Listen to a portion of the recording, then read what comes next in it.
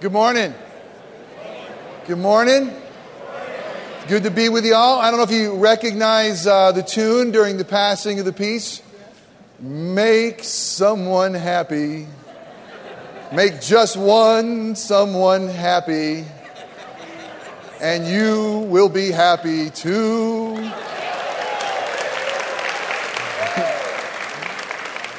Man, oh Mom, someone clap for my singing. Never thought that would happen. All right, for those of you who like chick flicks, you probably recognize this song. At least those of you who like things like Sleepless in Seattle.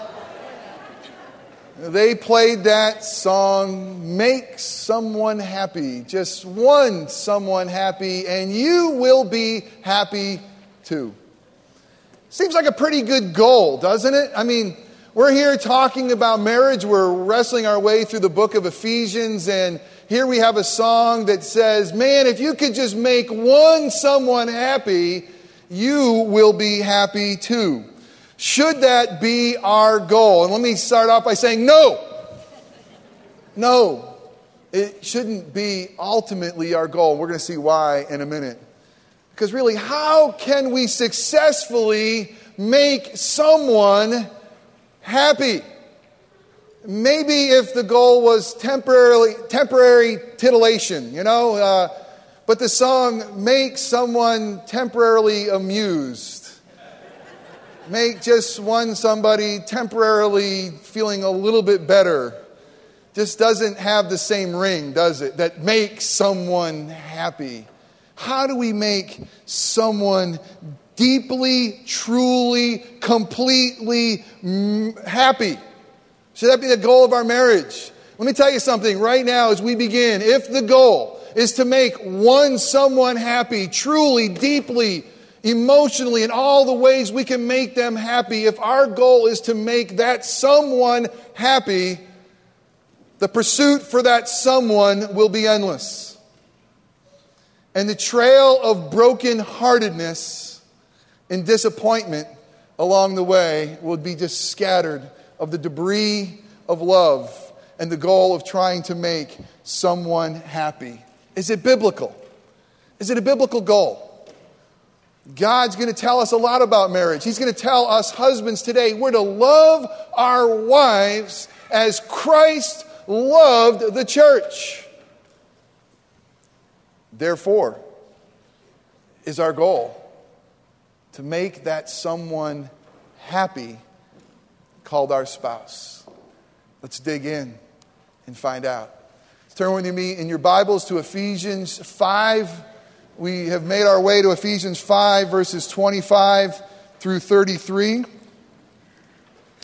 Next week, we'll come back and spend one more week on marriage. We'll be just looking at verse 33. And right here, our very own Ray Cohn has told me, I don't know if he's a prophet, but he's told me when I preach on Ephesians 5:33, revival's going to happen in our church. We will never be the same. You know how scared I am to preach next week's sermon? Man, anything short of this place turning upside down, we're going to go for it though, big fella. You're going to be praying, aren't you? All right. Won't be here.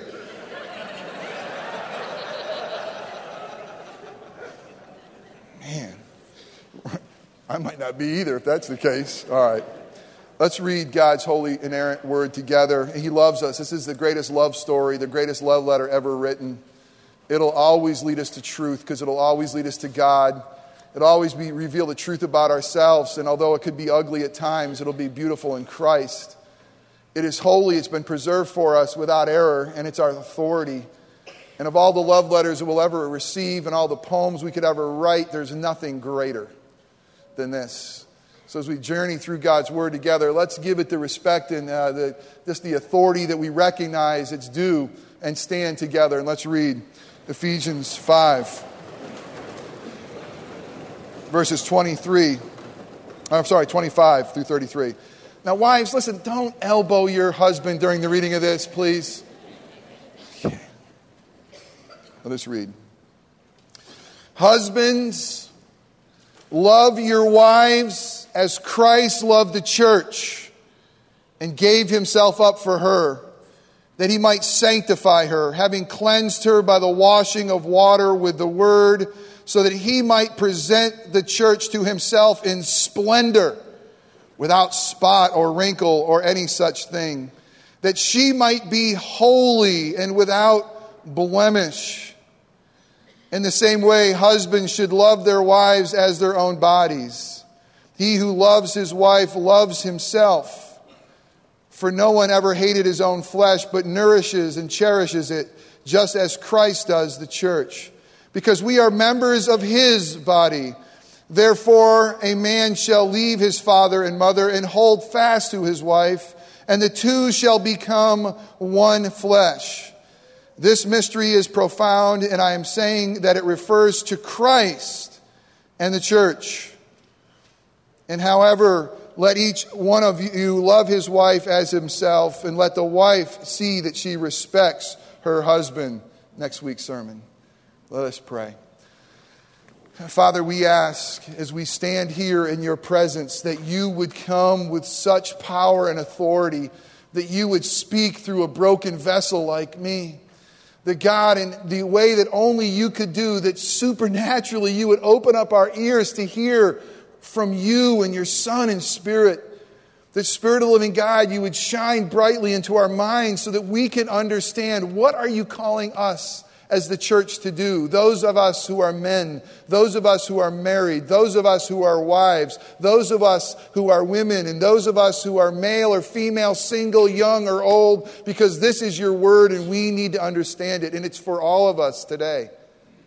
Father, would you love us enough to squeeze what's remaining in our hearts that's hard and sinful and unbelieving, and would you reveal yourself to us in such a way today that, God, our hearts beat for you. And Father, would you love us enough that we will walk out of here as imitators of Christ, as dearly beloved children, that we would walk in light as children of light. So would you empower our feet so that we won't have to be hypocrites, so we can truly love you and, Father, know that we're sinners saved by your grace and walk in a manner worthy of the gospel. God, the things that are true and contain the good news of the Scriptures and the gospel, would you use those things to make us more like Jesus? And the things that are wrong or just merely my opinion, would they quickly fall away and be forgotten? And Father, we pray that you and you alone receive glory and we receive great joy. It's in Christ's name we pray. Amen. Please have a seat.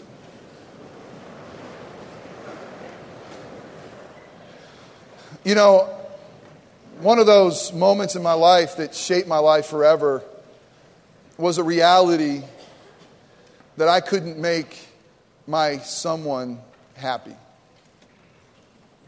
God has blessed me with an incredible someone, and I've gotten her permission to tell this part of our marriage. But in a lot of ways, if you look at the Jakes family, God's grace is there from start to finish. In a lot of ways, I believe you could say there's an American dream come true. It's a marriage of 22 years. It's a marriage that God has produced 4 healthy children. It's a marriage with a nice home. It's a marriage with a fun, loving spouse, a romantic marriage. I mean, really, it's a marriage that I would say I'm so grateful and thankful for. And yet, a marriage that had to crash on the rocks of reality, that I could not make my someone happy. And it was cruel. And it was painful. Because in all of life, the one thing that I really, really wanted to accomplish was to have my someone be loved well enough by me that I completed her, that I filled the broken pieces, that somehow my love is strong enough, good enough, all those words, it will scale any mountain, it'll swim any sea. Somehow my love will make her happy. And in the midst of our American dream, we realize there's still broken pieces. And if happiness was the ultimate goal, how come we in our marriage, and a good, healthy, strong, biblically based marriage, still found happiness often elusive. Can anybody relate? It was then that I realized, and this was probably, it was probably 7 or 8 years ago, that the realization that I didn't have the love my wife needed. That she needed to be loved by someone else. And someone better. And someone with greater capacity to love than I could offer. That in my marriage I had to turn her focus, her attention, her needs to another man named Jesus. And the realization is that he and he alone could reach into the darkness. And he alone could be the lover of her soul, the song in her soul and in her life. And what she really, really needed was not a husband who was ridiculously sold out in love with her, that I am, a husband who did what he could to love her. What she needed was a Savior. What she needed was her Creator. What she needed was her ultimate soulmate, and his name is not Jeff. His name is Jesus, and I was now responsible to carry her in the arms of faith to him. Loving her now meant not that I would be her Savior. And men, I want you to know I wanted to be it. And I want you to know it hurt that I wasn't enough. It was painful. And the reality is I had some words with God saying, God, can't I just love this someone in a way that it's enough?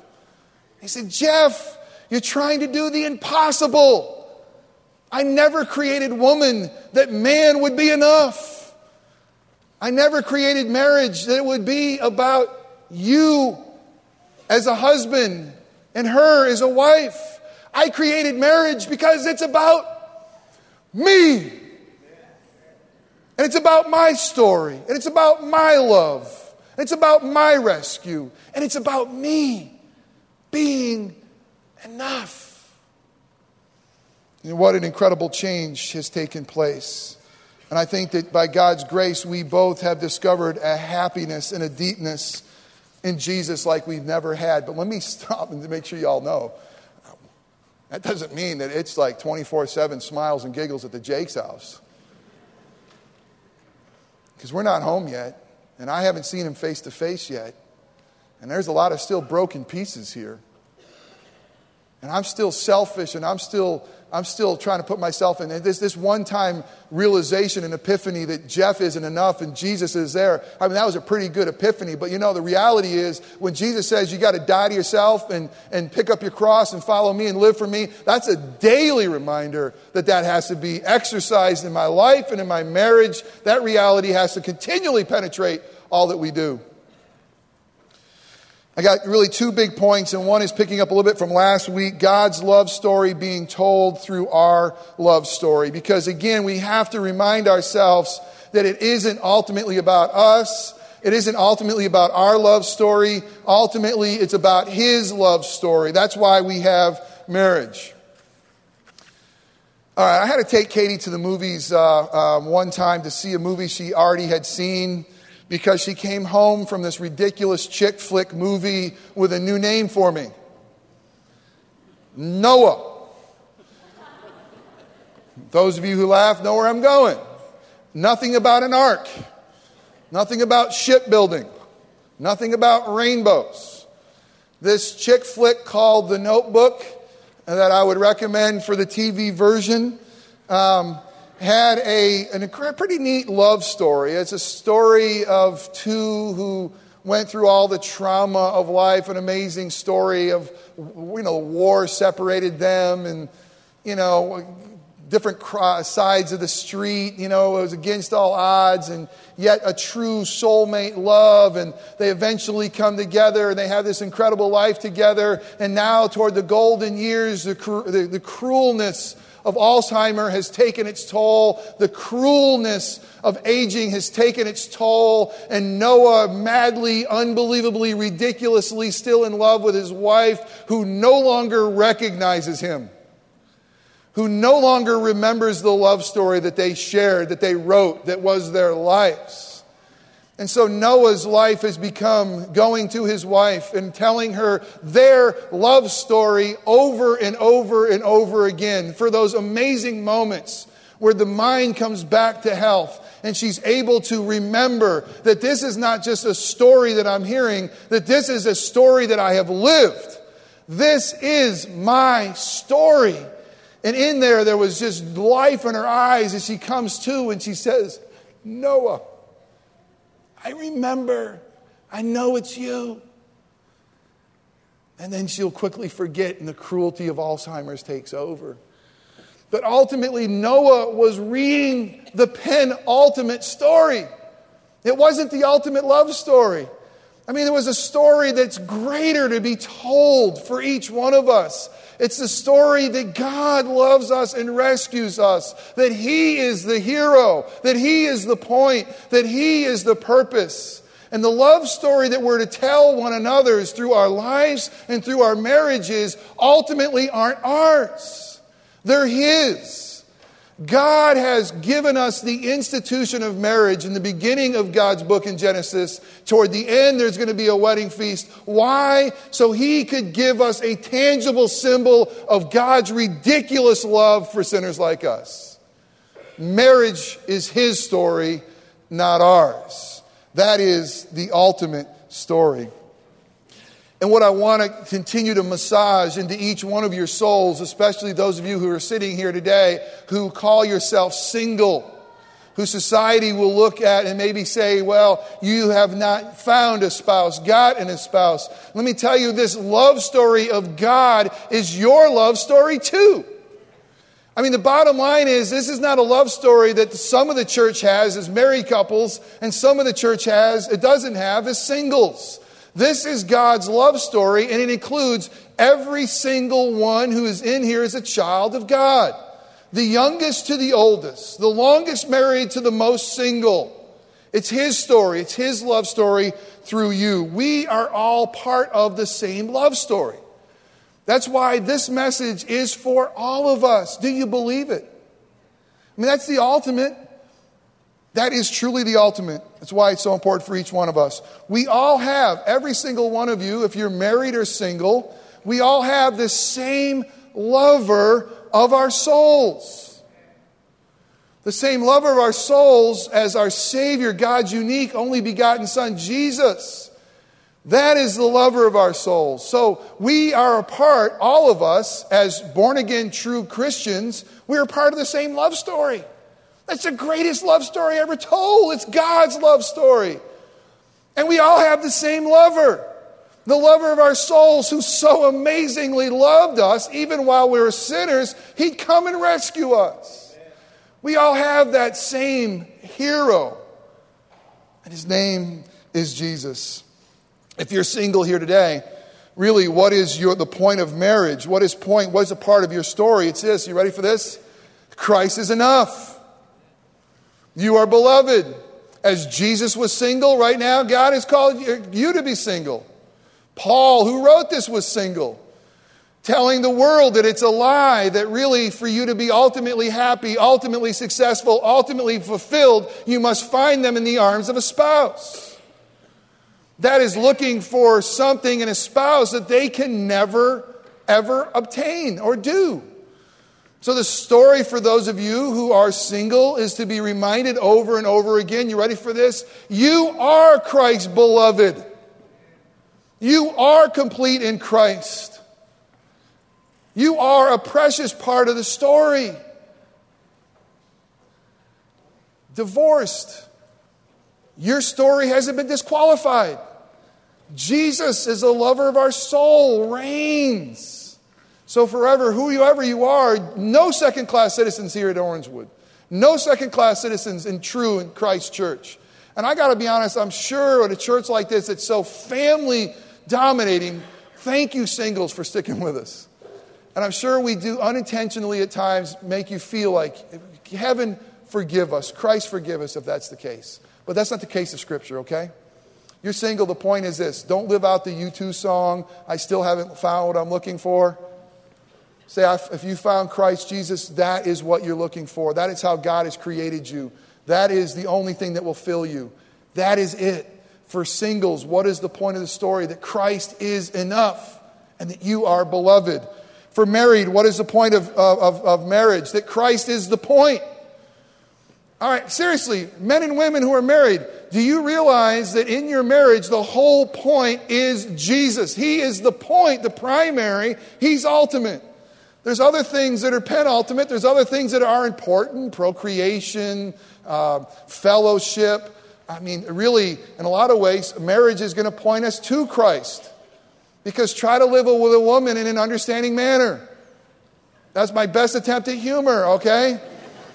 And I tell you, a guy who preaches on marriage, it's really hard not to become a comedian because there's such great stuff out there on marriage. But I pushed it away and said, God, I don't want to stand up and do a comedy routine on marriage. I want to talk deeply about the picture of marriage. Because I think it's all about Jesus.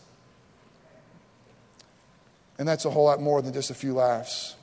So we have the same lover of our souls. So because of that, single, Christ is enough. Married, Christ is the point. I want to tell you a little bit about how I pray. I have a leather prayer book. I don't know why about leather, but something about a leather book, a leather Bible, a leather prayer book makes me feel more holy. I don't know why, but it does. Don't like paperbacks when it comes to some of those things. Some of my devotionals, if I can buy them in leather, I do. I don't know why. I know, okay, I'm a weirdie, all right? But I have this leather prayer book I got in Istanbul, and it's just really a leather book with a couple of snaps with blank pages that I could write my prayer request in there. And many of your names are there. And some of the people that I've prayed for, they've been crossed out because they're now with Jesus. But when I pray for my marriage, my first line of prayer is this: God, would you please tell your story through my marriage?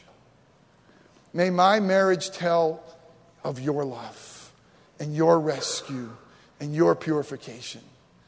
Because if I read Scripture and get it by your grace, I realize that ultimately it is about you. So God, would you tell your story through my marriage? Spouses, have you ever prayed that? Have you ever really looked at your marriage and say the whole point of this whole thing? If I put my marriage in the context of the Bible, and I look at marriage in the context of the whole Bible, and it's really ultimately about God's love story, not mine, don't you think that should have significant changes in our marriages? Don't you think that should drive out some selfishness? Don't you think this me and my needs, and she's not meeting my needs, and he doesn't understand me, and I don't get it, and they don't get it? It just should be driven to the background. It should be, Lord Jesus, what are you teaching me right now about you and about me in this marriage? Lord Jesus, how are you calling me to respond to my spouse in a Christ-like way right now? Lord Jesus, if this is really about you and your love, you ready for this? And your love never lets me go. And you're a God who hates divorce. And you're a God who says, what I have brought together, let no man put asunder. Obviously, I'm with the spouse you've intended me to be. If you are sovereign and you are truly, your hand of providence is all over all things, God, how do I honor you by the way I love my spouse? Is the goal of our marriage to be happy or to be holy? Is the goal of our marriage to be happy or holy? Well, listen, in the society we live in the movies we see, in the drugstore novels that we read, the goal of marriage is to have some romantic love affair that we find happiness. Gary Thomas, in a book that he has written called Sacred Marriage, says that marriage wasn't ultimately about happiness. The marriage is about holiness.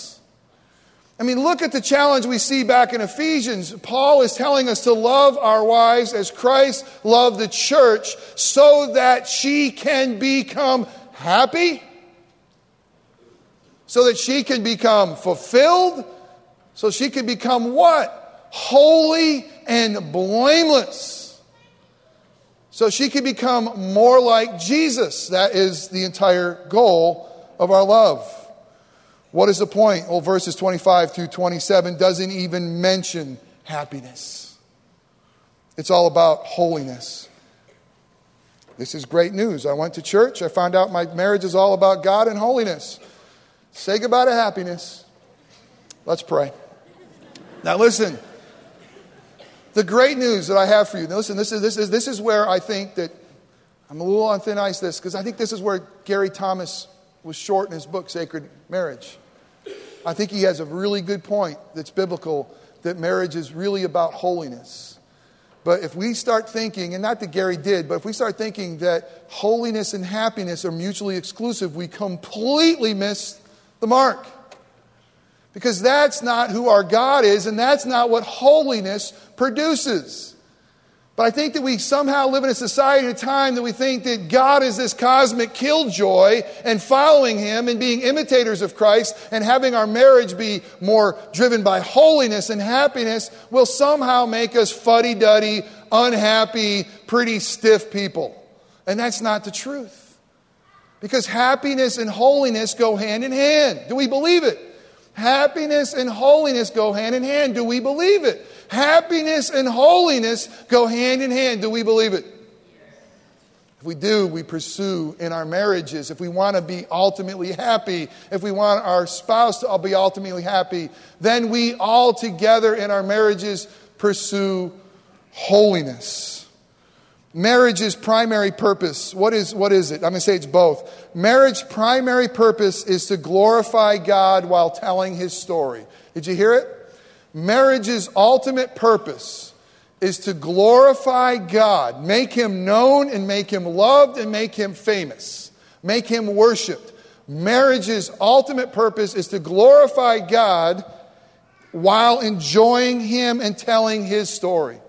Marriage is about glorifying God and telling His love story. That is why God has brought us together. That is why both man and female made in His image. Only together do we get the story complete and do we get the story right. Reformed churches like ours, pastors who have to study things like the Westminster Confession of Faith have come to love questions like our first shorter catechism question that summarizes life. What is man's chief end, or what is man's primary purpose? Listen, and when he says man here, what does it conclude, man and woman? What is our primary purpose? What is the chief end of man? Anybody know? To glorify God and enjoy Him forever. Well, I'm going to tell you that it's both. Piper wrote a great book. If you haven't read it, you need to if you're a Christian. It's called Desiring God. And Piper said this in his book, Desiring God, that we are most glorifying God when we're enjoying Him. By enjoying Him and who He is and what He has done, enjoying His holiness, enjoying the amazing rescue of His Son. We glorify God most when we enjoy Him most. It's true of our marriage. We glorify God most in our marriage when we enjoy God most in our marriage, when we're loving one another in His name, when we're bringing to each other Christ in the arms of faith, when we're striving to be Christ to one another.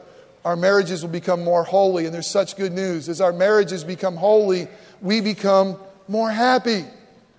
If you remember way back when we started to study in Ephesians 1:4 says that we, before the foundation of the world, are chosen. We're predestined in Christ.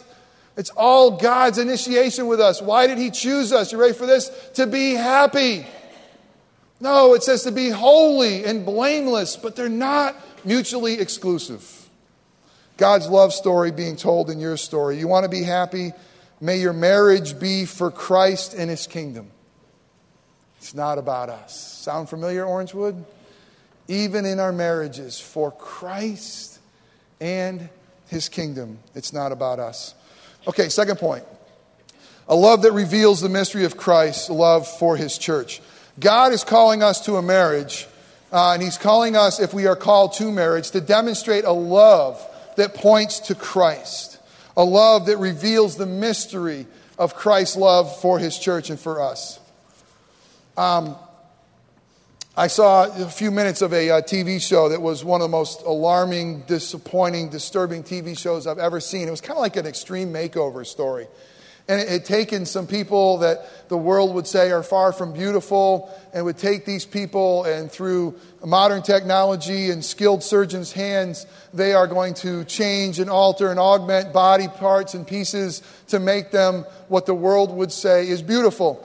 And catching a few minutes of the story, they had a husband and wife there, and certainly in many standards you'd say they were a fairly homely couple, I guess. And then the wife goes in, and she's going to have this incredible multiple procedures done to her. And the end of the story is that they're going to usher out this wife, and the wife is going to be seen by the husband, and they're going to live happily ever after because this man finally gets rid of his homely wife, And so it brings her out, and here she is changed and fixed, and plastic surgery and all the things that were done to her body in an unnatural way.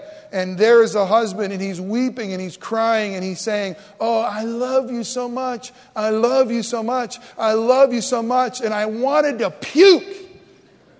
I did, because if there was one man in the world that should have said that to her before surgery, it was him. If there was one man who could love that someone sufficiently enough as God had made her, it was her husband. And yet the husband will say, "Oh, I love you so much because you're now had your spots and your wrinkles removed. Your blemishes have gone away. And you're lovely. And you're beautiful. And now I could love you." And that is absolutely opposite of Christ-like love. It couldn't be farther from the truth.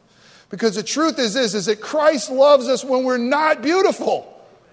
He loves us when we're ugly and defiled and broken and stinky and no chance of getting any better. And Christ's love that he tells men to love your wives as Christ loved the church is ready. It's a beautifying love. You love that which is broken. In a way, in Christ's name, saying, "May you love this woman, this man through me to make them beautiful." It just was so sad. A love that makes us lovely. That is what Christianity is about. Listen, do we get it? Do we really understand? We don't get the gospel until we understand. Apart from Christ, we are not lovely. We're hideous. We're sinful. We're scarred. We're dead. And Christ doesn't love us because we are lovely. That's the gospel. The gospel says, "I have come for the unlovely, and I'm going to love them in the midst of their brokenness and filth." But Christ's love makes us lovely. That's the beautiful gospel, that we really are in the Father's eyes beautiful. I mean, I have the best seat, the best stance for a wedding, and open up the doors, and here comes a bride dressed in white, and no matter what she looked like the night before, she's beautiful. I mean, she's got that wedding dress on, and I'm telling you, something happens, and some obviously have natural beauty, and something that the dress works, And I sit there and I'm watching, thinking, wow, and I love looking at the groom and saying, "Man, here comes your wife. Look at her. Look at the beauty." And to think that the Father is going to look at the church like us and say, "Wow, isn't she beautiful?"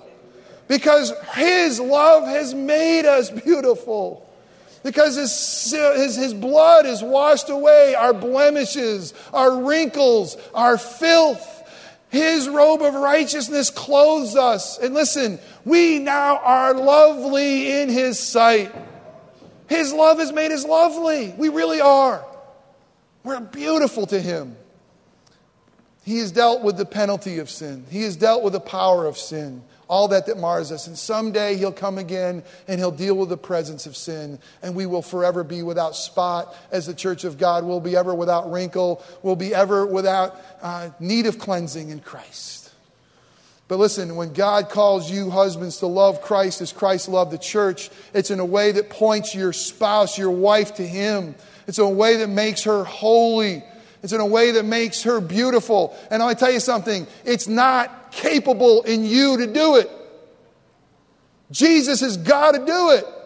You cannot take away the wrinkles in your wife, and I'm not talking about those on her face. You cannot take away her spots and her blemishes. You are incapable of doing it.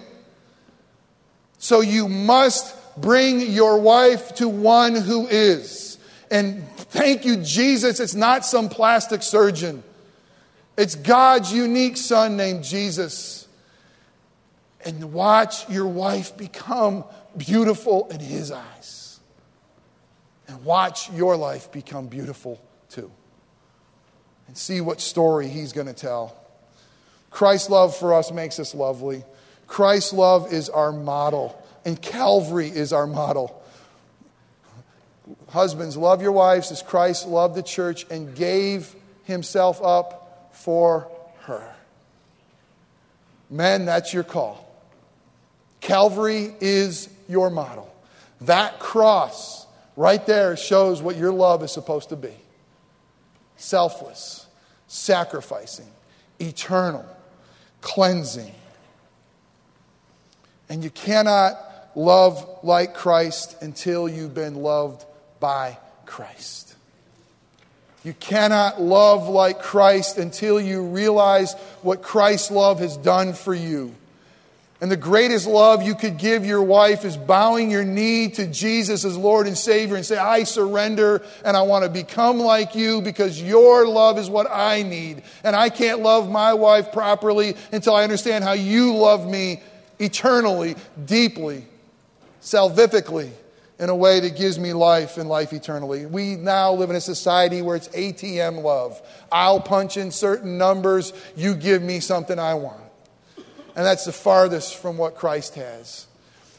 Christ says, husband, love your wives as the church. That means you initiate with them. That means you protect them. That means you never let them go. That means that their condition of love doesn't matter. The way you give. How they respond is not the point. How they run is not the point. The point is His story. Loving her in Christ's name so that she's beautiful in Christ. And don't you dare let her go because your love story is His love story. And don't you dare let her be defiled because this is pointing to Christ's church. And don't you dare think it's ultimately about your love. It's ultimately about His love for us. And a love that makes us one. We got to get to communion. And I've only just begun. So let's say we'll pick up with a love that makes us one. Ray, you may have to wait a week for this life-changing sermon. You going to be here in 2 weeks? I don't know that response.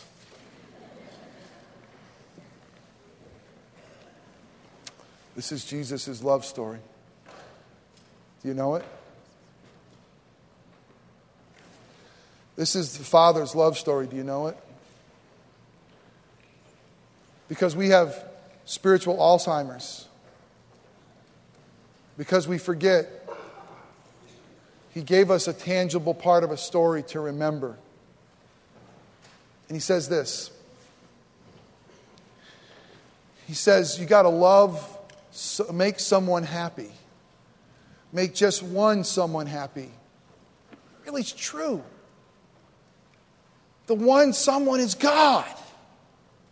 And He's the ultimate one that we are to make happy. And I read this morning, He's easy to please but hard to satisfy. And the only way that He is ultimately satisfied with us is that He would send His Son to rescue us.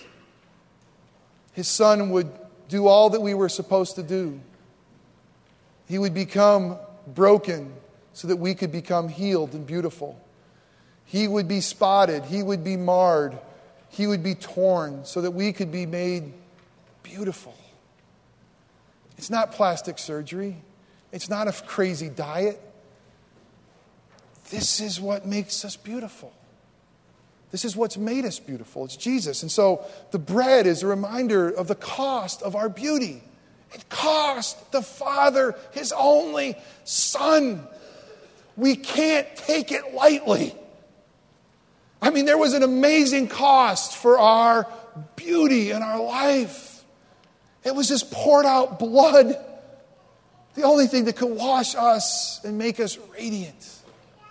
It's a meal just for the family.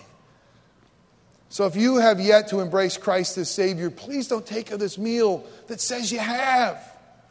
Because you haven't made that someone happy yet. And that someone is the Father. And the only way you make that someone happy is you embrace His Son. And then we hear in our ears, in our hearts, in our soul, that is now my Son, in whom I am well pleased in Christ.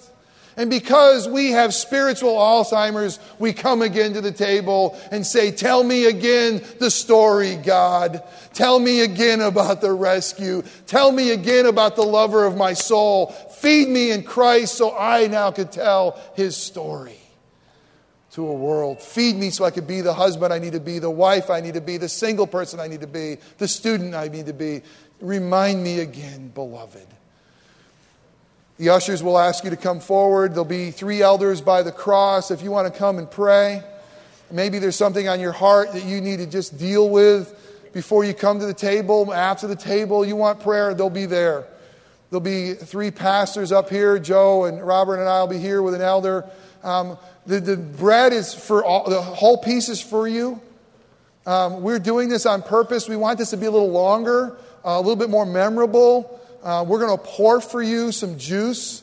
And we're going to ask you to take it back to your seats. Don't partake it up here. And as the singing is going on, join in with the singing. But let's spend what the time we have remaining of just celebrating the greatest love story ever. Are you a part of it? And if you are, Church of the Living God, those born again, come and partake. If you are unable to come to the table, we'll have someone here. Raise your hand. We know we have some beloved members who can't come forward. We love you. We want to come to you. And so if you will just raise your hand at some time, I think Mike Dwyer will be here, one of our elders, and he'll come and serve those who can't come forward or choose not to. Okay? I think that I have gotten through anything I'm missing. All right, let's pray. Father God, the ultimate love story is not Romeo and Juliet. It's not The Notebook. It's your love story. And it includes us as your children. It's the most amazing thing that a holy God would love us and demonstrate love while we were still sinners. Jesus would come and He would love us enough to die for us, to be resurrected for us. And now we again have the privilege of literally partaking of the story again spiritually. Taking again the body and blood spiritually that was broken for us, that was shed for us, so that we can be lovely and beautiful, so that Christ can be enough if we're single, and so that Christ can be the point if we're married. And Father, would you come and would you feed your church again? Would you make us beautiful again? Would you forgive our sins? And God, would your Holy Spirit come with such power that God, for all the selfishness in our marriages and all the selfishness as singles that grumble to you because of the fact we say you're not enough. God, for all the selfishness that we want our love story to be ultimate, would you just come and erase it all in Christ's blood? And Jesus, would you come here and be among us in such a powerful way that you feed your church? You remind your church. You love your church. You take away our spots and our wrinkles, all that's defiled us again. We thank you that we are radiant in Christ. We thank you that one sacrifice was enough.